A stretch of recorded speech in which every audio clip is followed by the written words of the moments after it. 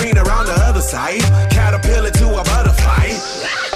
Bye, bye, butterfly. It's Green and Growing with Ashley Frasca. Plants, flowers, trees, and stuff. On 95.5 WSB. Always honored and humbled you can join me on a Saturday morning. I know it's early, but good morning. Welcome to the 6 o'clock hour, hour number 1 of Green and Growing right here on 95.5 WSB. A full show for you today. We'll be talking about the history of apples with Diane Flynt, who's an author, and Josh Footer, the Cherokee County Extension agent up where I live. You'll be hearing from a 17-year-old woodworker and all of the incredible things that he does with wood and timber, and his knowledge of trees has just blown me away. Camp Southern Ground, a hidden gem, a wonderful place for families and veterans and even children over the summertime. Well, I'll take you on a field trip down to the Fayetteville area, and we'll be hearing from the Georgia Forestry Commission coming up at 7:30 with an update on the Georgia Leaf Watch, where the best color is in Georgia this weekend. But I want to start off with calls. We've got some great ones. First of all, we'll say good morning to Sharon calling from Cumming. Hey, good morning. I have a question. I noticed my Japanese maple in the front yard was looking a little stressed. Maybe it was just the time of year. It's probably 4 or 5 years old. But I went underneath to get a really good look at it, and I realized the guy that's been cutting my grass has been blowing all of the grass clippings up underneath the tree. And it's probably 3 inches of depth of grass clippings all around the base of the tree. And I wondered if perhaps my tree's not getting a lot of water because the grass was still damp. And I wondered if the grass clippings are holding on to all the water and it's not getting down to the tree. What are your thoughts? Very well could be. When we're talking about like mulch itself around trees and plants, we want mulch to be 2 or 3 inches, thick to protect the roots and to allow for moisture to get through and all of that. But grass clippings, that's a whole different beast because they can get so matted, right, and so clumped together. So a thin layer of grass clippings, like if he were to kind of blow it out and level it out or thin it out a little bit, rake it, would be good because it provides nitrogen back to the soil, which all plants need. But if it's so deep and clumped, and also we don't want anything, whether it's mulch or grass clippings or anything, right up against the base of the tree, like right up against the trunk. That's bad news because that can introduce pests and diseases and things like that. So if he were doing it in a responsible way and doing it really shallow, I would say that's a great thing. But in clumps and when it stays wet and stuff, it could be potentially robbing moisture from the roots. Yeah, it depends on the amount. All right, great. Yeah, I'm glad you observed that. And you just kind of politely wag your finger at him and say, hey, it's okay what you're doing, but then you need to rake it out and thin it out before you leave, and maybe he'll be up for that. Yeah. Yeah. Each time when he cuts the grass, he just blows it under there. And I think it's just been collecting because I don't think it goes any other place. He's found that that's a good place to put it because it's old enough to where the branches actually almost touch the ground, so you don't really see up underneath it. Oh, right. Yeah, and it's struggling to get any sunlight through there to ever dry out those clumps of grass, right? Yeah, I bet that's it too. Okay. Yeah, very good investigative work, Sharon. Yeah, I'm with you. Go ahead and just kind of speak up to him and be like, hey, you may want to stop doing that, or at least let some of those decompose before he keeps at it. Got it. Okay. Thank you so much. Oh, you're so welcome. Thanks for the call. And that reminds me, too, I was having a conversation with my lawn guy, Chuck, yesterday. We spent some time as he was working in the yard. I'm right out there beside him working and learning from him and asking him questions. He was aerating my yard and overseeding for fescue, and I was kind of watching that whole process. But I had an area that I had put pine straw in earlier in the spring, maybe April, let's say. I laid down some pine straw and I laid it pretty thick, because it's erosion control and a weed barrier and all that kind of thing. And I decided I wanted to turn that area that had pine straw into grass. So I said, hey, if you'll just go and aerate that spot up there, let's go ahead and put some grass seed there, and that doesn't need to be a bed anymore. But the aerator was kind of getting bogged down with some of the crabgrass and the pine straw that was all right there. So we took the time to really rake a lot of that out of the way. So that is really something to consider too. If you have something that's impeding the soil or impeding the roots for something underneath, you definitely may want to, start looking at that and thinning it out or raking things out. So that was just something that came to my mind too. I thought, I wouldn't have really thought, the grass seed needs to get as close to the soil as possible. And all this dead crabgrass and pine straw is just going to keep that from happening. Up next, we have Greg calling with a great question about a crepe myrtle. Hey, Greg. Hey, Ashley, how are you? Great. What you up to today? Working. I work every Saturday, and I've listened to this show for the last 29 years. Can I get your honest opinion, Greg? How am I doing? You're doing excellent. I will thanks. be honest with you that when Walter retired, I was like, man. Me too. Who's going to replace him? But you have done a wonderful job. Thank Absolutely. you. Well, thanks for being along with us all these Saturdays. We appreciate it. Yes, ma'am. I've got some crepe myrtles that are on a slight bank, and there's 3 that are right up against my parking pad, and then there's 2 behind them. And I cut them down in February to about 4 feet. Yeah. And there's probably about 6 stalks, and I don't know, they're probably 4 or 5 inches in diameter. And it just seems like every year that they come back and they get bushier and bushier every year and just like overgrown. And I'm to the point where I just want to cut them down. Go ahead and cut them now. And I don't know what it's going to do to them. But at the same time, I'm not too concerned. And I don't mean to sound mean, but I'm not. They're growing over the parking pad. Oh, yeah. It's a mess. And, you used to could stand on the parking pad and look out into the yard and into the woods. And I mean, they're so grown up and bushy, you can't even see the woods. And I would say they're probably about, at the highest point, 10, 11, 12 feet. And I just want to just chop them. Yeah. And what's going to happen if I do that? Okay, now I know this seems kind of counterintuitive, Greg, so stick with me here. The more we cut them and make extreme hard cuts, like that hard pruning that is recommended to do, late winter, early spring, like you said, February. Crepe myrtles don't even need to be cut, but I understand the reasons you're cutting them. So cutting them at that time is actually signaling to them to grow more. So that's the part that seems counterintuitive. So the more you prune, it's going to keep getting that new growth. And as you're talking about the parts that are coming up from the ground, those suckers, those shoots, that is the plant stress mechanism of, okay, he just cut off, more than a third. When we do proper pruning, crepe myrtles are a different breed because they're so tough they can come back from anything. But generally, that's why when we're pruning any kind of plant or even a tree, only removing about a third at a time, but no more. So crepe myrtles endure such strong pruning. Oh, hi, cell phone. I need to turn the ringer off. Good morning, Mickey Gasway. She just texted me. So when we cut off much more than a third, it is, hormonally telling that plant, signaling grow, put on new growth. So that's the cause for the abundance of suckers coming up from the ground. Again, it's kind of the roots not knowing where to put that energy because you've removed so much of the plant. So I would hold off on major pruning, certainly none of that crepe myrtle where you're just literally cutting off and you just have trunks and nothing else, like knuckles that then form, healing over those wounds.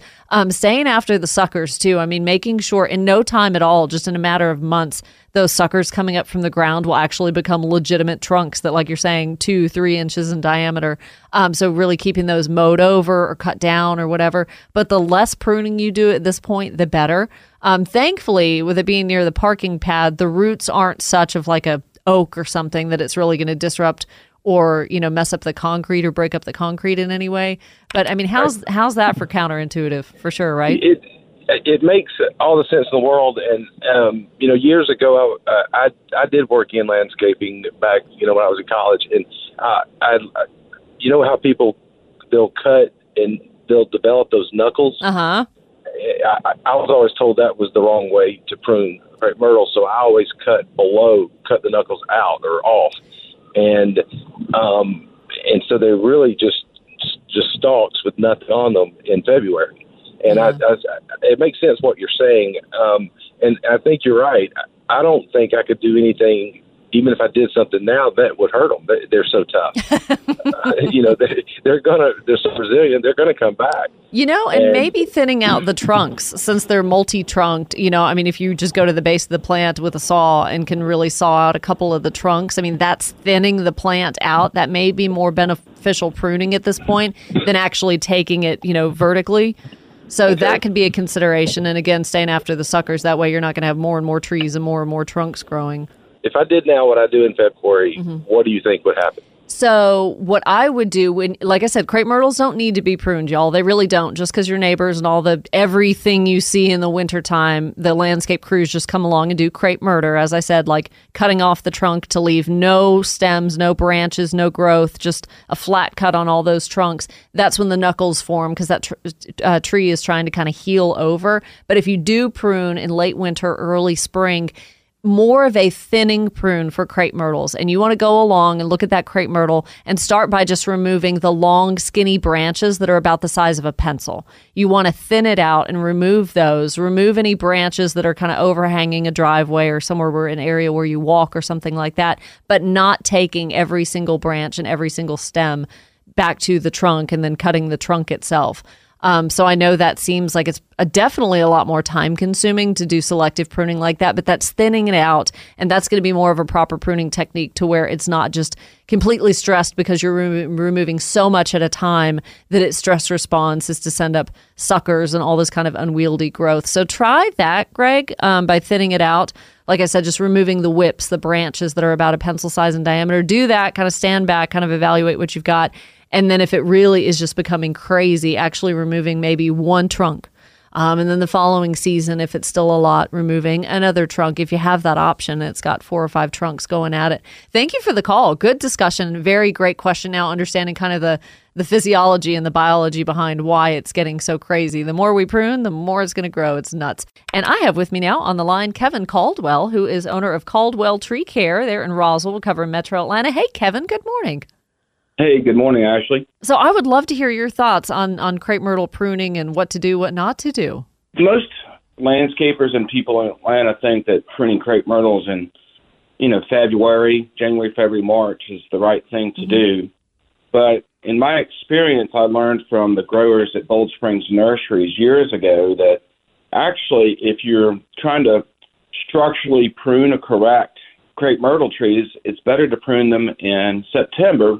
The reason for that is that you're not going to create a hormonal response, which is done with the auxins, the hormones in the tree. And so because of that, you're not going to stimulate a lot of new growth, right? Which means you're not going to have a lot of blooms. As you mentioned a little bit earlier, crepe myrtles really, they're not supposed to be pruned the way that we prune them in a lot of cases. They're being over pruned. And so, the research that I conducted after that with some of the other old school pruners was, we prune crepe myrtles quite a bit in September. So not to rush you, Kevin, but I got about 20 seconds here. So how much do you remove of the plant this time of year? Well, you're still going to follow the same rules. You never want to remove more than a third. Okay. But you could be more substantial in corrective pruning now. I like it. See, and it's slowing down because we're going into a dormant season for things. So you're right. It's not going to throw off as much new growth. Kevin, good to hear from you. Thanks for the call. Gotta run. We'll be back. More calls next. The update on the weekend's weather brought to you by Finley Roofing. Green and growing. Ashley Frasca's top 3 things to do this weekend. These are fun ones, and I love this time of year. Number 1, don't worry about some of those summer weeds in your lawn. You don't have to spray them. They're going to be dying off soon. Bagging leaves? Nope. Save yourself the time and rake them into beds and around trees. Hey, they're free mulch. Number 2, fragrant fall flowers to consider: Sasanqua camellia, tea olive, trumpet honeysuckle, and sweet autumn clematis. Now is a great time to plant all of those. And number 3, if you're growing pumpkins and you started on them back in the summertime, keep them mulched to keep the weeds out and scout for squash bugs and vine borers. It's probably best, though, to avoid insecticides if you can, because the remaining flowers on the vines need the pollinators to visit. Back out to the phones and talk to Gina from Conyers. Hi, Ashley. I will be moving from one side of the city to the other. Okay. And I have some hostas and also a very special rose bush. And at this time of year, can I even dig them up and move them, and will they survive? Absolutely. The time of year we don't want to do a lot of moving or transplanting is summer, just because of so much heat stress and oftentimes, drought stress that the roots are going to have trouble acclimating to a new place. But fall, we always say, is a great time to install new trees and shrubs because the cooler weather and cooler soil temperatures allow for root growth. And so transplanting would follow the same rules. Absolutely. You already have that new hole dug first. That way they're not out of the ground for too long. And then you go to work digging up the stuff that you're going to move. and then get them back in the ground as soon as you can and keep the plant watered real well to acclimate and break up that soil really good, in the new planting hole, especially for the rose bushes. Gina, I'm sure you've planted them. So dig the hole, of course, wider than deep so that as many of the roots as you've been able to save can lay out along the soil and grow wider than deep. But as long as you've got a wide enough hole and water it in real good, backfill it with the soil that came from that hole. Hostas, dig them up and move them and even divide them if they've gotten too big. Fantastic. Well, thank you so much. Yeah, good to hear from you. I'm so glad you called me now. They're not like June. Like, I'm moving. I want to move all my stuff. Maybe like, you might want to tell the new owners of the house that you'll be coming back in the fall. But this is going to be great. Just keep everything watered. And when we transplant stuff like that, watering at the base of the plant. Overhead watering isn't really doing a whole lot of good for most plants. So watering at the base and letting that soil get saturated and making sure it's packed in nice and tight, kind of stomping it lightly with your foot when you put something in a new spot. That way you're not going to get any soil washing away or any exposed roots. All right, coming up, a conversation about the history of apples and maybe some lost varieties. I have author Diane Flynt coming on. Wild, Tamed, Lost, Revived, the surprising story of apples in the South, coming up on Green and Growing. Oh yeah, the grass is green. I'm gonna live where the green grass grows. The grass is always greener on the other side. Caterpillar to a butterfly. It's Green and Growing with Ashley Frasca Plants, flowers, trees, and stuff. on 95.5 WSB. Good morning, everybody. Another episode of Green and Growing right here in Atlanta, North Georgia. You're listening to 95.5 WSB. Happy to be with you on a beautiful Saturday morning. And I bring you so many cool interviews, people and guests that you wouldn't hear from otherwise that I get so excited about. This one in particular, it's been months in the making, and I'm so fortunate to have finally caught up with Diane Flynt. And my thanks goes to Josh Footer, the extension agent in Cherokee County, where I live, for introducing me to Diane. And last month, she wrote a book. It came out, Wild, Tamed, Lost, Revived, the surprising story of apples in the South. And this is going to be an interesting conversation for all of you, us Southerners who love our fall fruits. Good morning, Diane. Good morning, Ashley. It's great to be with you. Congratulations on the book. Thank you. It was a long journey and a deep dive into the region, my region. I was born in Georgia, born in Atlanta, and I grew up in West Point, Georgia, and a deep dive into a fruit that many people don't associate with the South. Honored that Josh has joined us, Josh Footer, because you all have had a history in the making of this book, and Josh has such a passion for apples. Hey there, buddy.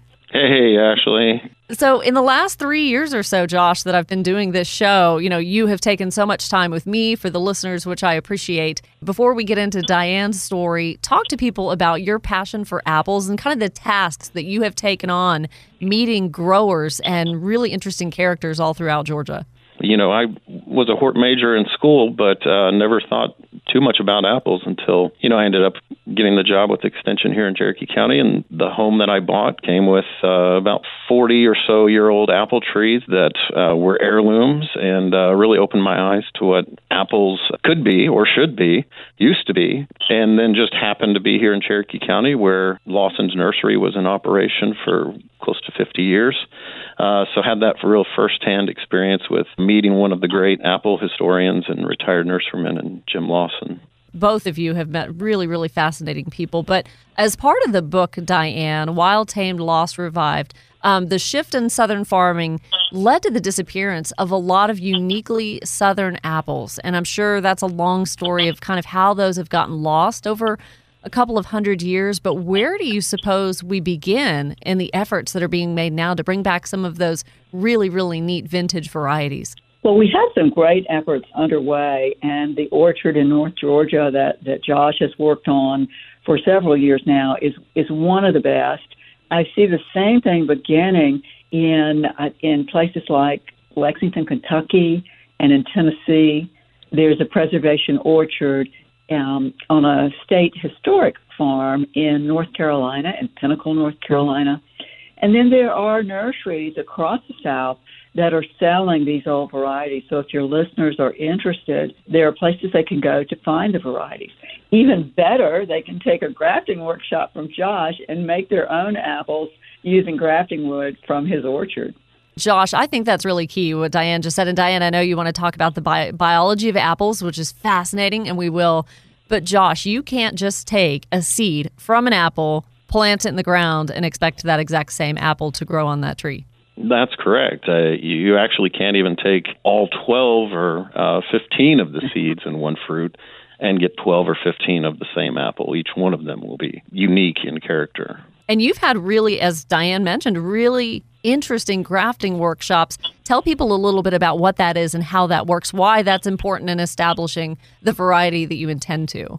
So the only way to guarantee that you're going to have, say, a Yates apple, which is a Georgia apple, is to graft it or clone it. So we're taking existing wood from a known Yates tree, grafting it onto a rootstock, which that rootstock has characteristics that make for, a dwarfing tree or a medium-sized tree, something like that. And so, if you take that wood from an existing tree, put it onto a rootstock, that you are going to then replicate those characteristics within that variety. In talking about the biology of apples, I'm thinking, in a couple of weeks, Halloween parties already happening, maybe bobbing for apples. And I learned from listening to an interview that you've done, they're filled with air. So that I didn't even think about that when they're floating on the water. So talk to us about the biology of your favorite fruit. When Southerners over hundreds of years recognized wild apples, seedling apples that they liked, maybe they tasted good. Maybe that apple tasted good or lasted in storage for months and months and months, or came in June when there was a real hunger for fruit. When Southerners noticed these apples, they replicated them through grafting. And in that, they really put their desires on that fruit. One of the ways that apples stimulate human desire is that they are packed full of flavor. They're an ideal vehicle for conveying flavor. You mentioned apples are 25% air, so it's almost like there's a hydraulic pump in there that pushes the juice and the aromas into our mouth. The aromas go into our scent receptors in the top of our mouth and in our nose. So in just one bite, we get this complex flood of sugars and esters and acid and sometimes tannin. Who doesn't like to bite into a crisp apple in the fall? Oh, absolutely. Fully associated with this time of year. And something else that you've said, Diane, of cider making, which I would be remiss if I did not mention Foggy Ridge and the story with the cidery that you began in the late 90s.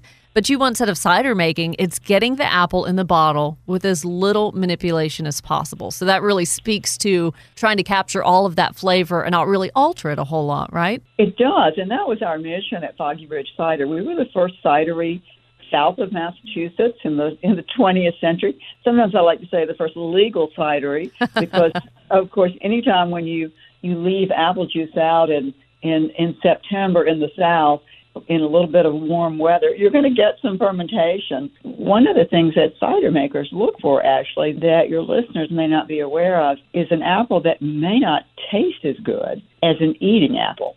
And that's because fermented beverages achieve balance and depth with something called tannin. And tannin is the bitterness like in a tea bag.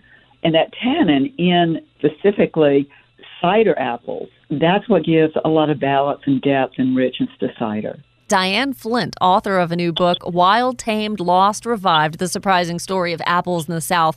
And I want both of you, in the research you've done, the stories you've been told, and things that others have shared with you, I want both of you, and I'll start with you, Diane. What's the most interesting fact, or maybe there's more than one, that you learned about apples hundreds of years ago?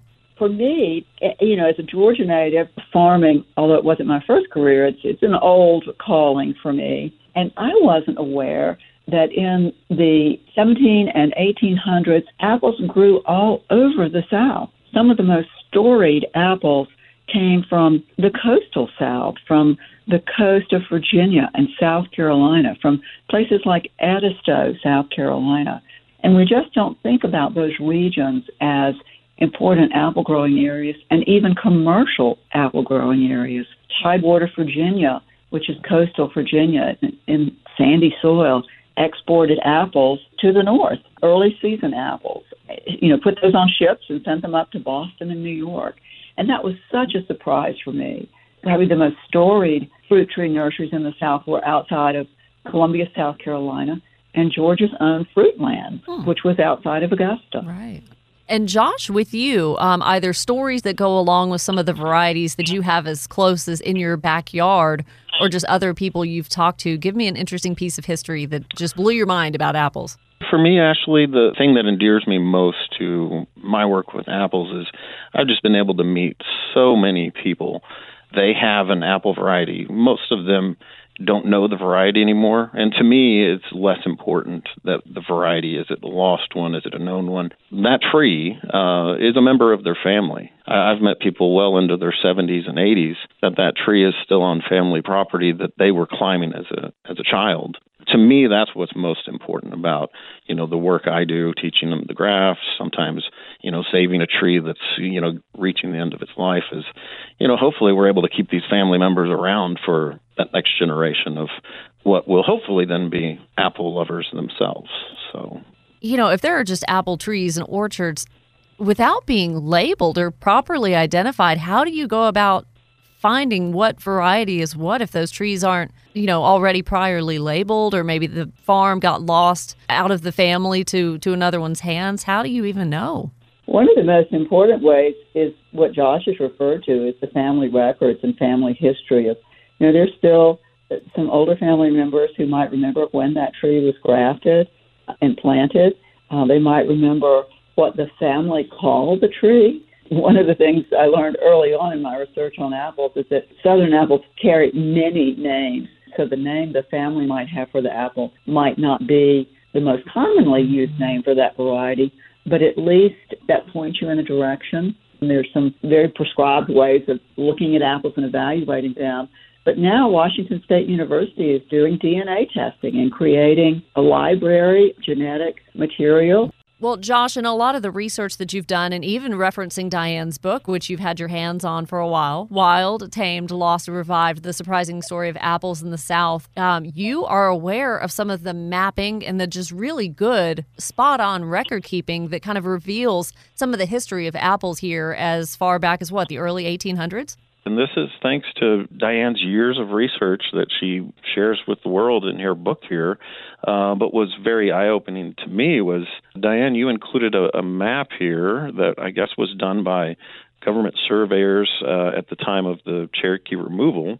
But it shows a distribution of apple trees where each dot is 30 trees. I am right in the center of where it appears to be the most dots. Wow. I've sent this map here to our county's GIS people to see if we can transpose an outline of Cherokee County's actual existing county boundaries. But I think we've got to be right in this hot spot of this map where it looks like there's the most amount of apple trees. In your book, in other records, we learn about Jarvis Van Buren, early nurseryman who came in and is attributed of going out and hunting and finding a lot of these abandoned Cherokee orchards, then bringing them into the trade, sometimes with different names. But it looks like he was in the wrong area. He was in the northeast part of the state. He should have been down here. How many have we lost here down in our portion of the state? Georgia originated many, many southern apples, and part of that was due to Fruitlands and the work that Prosper Berkmans did at that very large and famous nursery outside of Augusta. But a big part of Georgia's apple heritage resides with the Cherokee. And after the Cherokee people were forcibly removed from their land after 1836 and the Indian Removal Act, their orchards remained. And the reason we know about them is that federal evaluators went into Cherokee land and recorded all the orchards. And over half the Georgia Cherokee households had mature orchards, 20 or 30 feet tall trees. Major Ridge was one of the largest Cherokee landowners. He had 1,000 peach trees and almost 500 apple trees. Wow.